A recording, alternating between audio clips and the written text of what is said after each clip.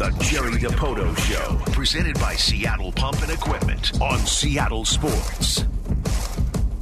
Good morning, Jerry. Mike, how are you? I'm good. How are you? What is the frustration level at today? It's been an ongoing level of frustration, and I'd like to tell you that I hope it's reached its peak, but it's not been a great run for us, and I think we're all aware of that. I feel like we've at least identified where the issues lie, and now it's on us to figure out how to pull ourselves out of it. Where do the issues lie? Our offense just doesn't score runs, and it's been a problem for quite some time now. We've over the last 6 weeks, I think, done a better job of generating base runners on a fairly consistent basis. Last few days aside, but we still really struggled to convert that into runs consistently, and that's the big issue with this team is consistency. We show flashes. We have fun players. I think we show our capability. On the season, we have a positive D to Z number despite an absurdly high strikeout rate for our lineup. We've generated a positive run differential, and still we find ourselves, scrapping and clawing to try to figure out how to separate ourselves from 500. Yeah, it's interesting. I heard Scott use the word compete yesterday, and I guess I was a little concerned to hear that. I mean, what does the word compete mean to you when he says you got to compete out there every inning right from the start? I think it's on all sides of the ball. It's a level of focus, which I think we've all seen our team's level of focus. It comes and it goes. And when we are really focused and we are intent in the batter's box and we are putting on good at-bats, we're taking the balls, swinging at the strikes.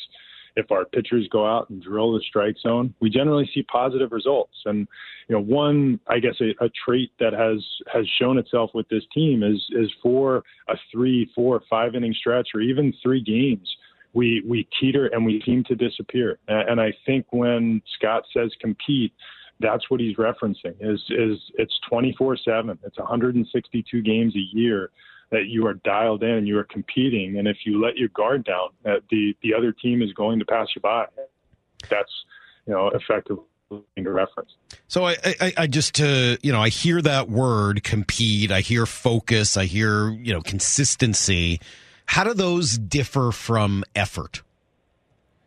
Oh, I think the effort is unquestionably there. This team works as hard as any team you're going to be around.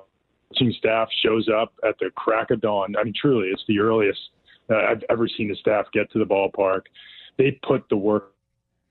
I wish I could tell you why, and maybe it is that they're just there too long. The focus is too much on trying to pull themselves out instead of just breathing and having a little bit of fun with it. But I'm hopeful that as we get to the break and are able to reset ourselves here in a couple of weeks, that we come out on the other side of this in close proximity to 500 with a chance to have a better second half once we change our focus, because I think we need it.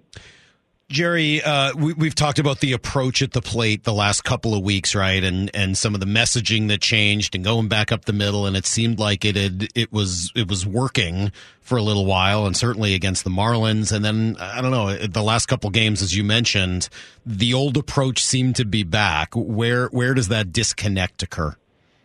It's just a panic. I don't know another way to describe it. And when you run into Lance Lynn on a day when you strike out 18 times, everybody, we walk away winning that game and nobody feels good about that win. You get on the plane, you fly to New York, and your general thought is, we pulled one out there. And it's roughly, we had 3 good at bats in the game, and we were able to manage that because our pitching was excellent. And, I think you get in to New York on Tuesday and you're facing what has been the best pitcher in our league, and he gave it to us. It got a difficult time. And now when that piles up and it's 2 days, it starts to get on you. And your 0 for 4 turned into 0 for 8. And, now you're out there on day 3, and we've talked about this so many times. It is this is timeless in baseball, that when you feel that 0 for 8, that 0 for 12 start to pile up on you, you really start to press. And it's hard to succeed when you press. And, we watched it last night against a fairly inexperienced pitcher who had been struggling in AAA before coming back to the Yankees. We went out and we made a lot of soft outs early in counts. We didn't really do the things that you have to do to grind. A team that, frankly, they're down too. The Yankees were down when we came in, and we let them off the hook a little bit last night. In that focus, we didn't focus on the things that we can do to compete against that team in a meaningful way. So one of the things then that I've found myself trying to figure out as we've watched them struggle, and I know baseball can kind of go in a few different directions at once. Do you think that they are at times wound too tight, or are they too loose? I wish I knew. I would say that this is not a tight team. That's not an issue with this team. We have some players that are maybe on the scale of intensity on 0 to 10, some that are closer to 10, some that are closer to 0. But this is not a tightly wound team. Perhaps too loose, perhaps believing that, we've done this before, we'll turn on the water when it's time. It's a tough thing to do in this league. And I think we're learning lessons. We're still a fairly young team, by the standards of this league, and there's still enough season to do the things that we need to do to right the wrong, to turn the ship around. But at the end of the day, it's going to require focus. And right now we are distracted young players. We are veterans who are not having great years, that are trying to figure out how to get back to their norms. And we've talked about it before. When that's happening collectively, it's hard to find the stabilizing voice in the middle of the room, because everybody's focus might be on something different than just the outcome of the game that night. Do you think they're feeling some of the weight of the expectations heading into this year? Perhaps. I can't say that for sure. That's probably on an individual basis. I don't think that we are collectively, or as an organization, I don't feel like we're feeling that way. This season, we thought we were a good team. And frankly, so did the pundits. Like we snuck up on anybody. We were a playoff team last year. We won 90 games 2 years in a row. I really don't think this is a case of crumbling to the expectation. I think this is more the case of our expectations of ourselves are so high, and from me to Scott to every player in that room, and right now, I'm short. We haven't done the things that we are capable of doing, and I think everybody in that room feels that. We don't need external forces to remind us that we're falling short of our goals or whatever were. We've fallen short of our own, and that's the most important thing, is getting back to effectively doing the things that we know we can do. Well, and that's probably a good lead-in into Julio. I mean, the guy who is the best, most talented guy in this team, who can do things that none of us have seen. I got some of this research sent to me from Fox. I'm kind of curious about it. It says Julio, and this is related to his swing decisions. It looks like some of his decline is his own swing decisions rather than how pitchers are pitching him. Last year, he tied for 8th in baseball with a swing take run value. This year, he's tied for 142nd, specifically on fastballs. He says he's been less aggressive on more hittable fastballs at the heart of the plate, and more aggressive on tougher pitches around the edges of the plate and farther outside. How does that tend to happen to a player who's as talented as Julio? We may have lost Jerry. No, here I am. Oh, there we go. Oh, we found Jerry again. Phew. Yeah, I walk closer to a window. It's a rainy day in New York. This is not good on cell phone coverage. No problem. I answer the question, and I think what you just described with Julio, you could effectively plug in almost all of our hitters, and that has been a collective struggle for us, and an area where we've generally done very well in the last couple of years with a lot of the same personnel, a lot of the same players, a lot of the same coaches, a lot of the same theory. We are just not executing, and this is that that, I guess, that stress that we talked about a moment ago when you're not performing to your own expectations, to whatever your own standard is, you start to push. And I don't think it's that, Julio or any of our other hitters is thinking, I need to get the big hit. I really don't think that. I think they're out there trying to figure out how to find themselves and how to stand up to their own goals and expectations. And it forces you to do things, I guess the emotion of that, the belief that there's something more that you're not achieving, you go out and you try to do more. But I don't think it is driven toward I have to be the one to drive in that run. I know that's going to be an easier explanation for, the game of the week crew or someone who's not around this team every day. But, if you watch our team, they're not a tight group. They're not, this is a hard-working group. I really do think they have high standards for themselves, and they know we're falling short. And this is the result of it, is that they're just pushing harder and harder. And when you push harder, you swing at pitches you just shouldn't swing at. And Julio's a good example of it. Do you think that any of this was foreseeable? Could it have been mitigated with a different plan heading into the year? Don't know how, and I've said this before on the airwaves. I take full responsibility for putting this roster together. This is the same team, the same core of a team that did the things that it did a year ago, and frankly played a pretty good season in 2021. And our pitching has generally stood up to expectations and then some. Could we talk about park factors and weather in the early season? Sure. It's now the third week in June, and we're still doing the same thing and making the same mistakes.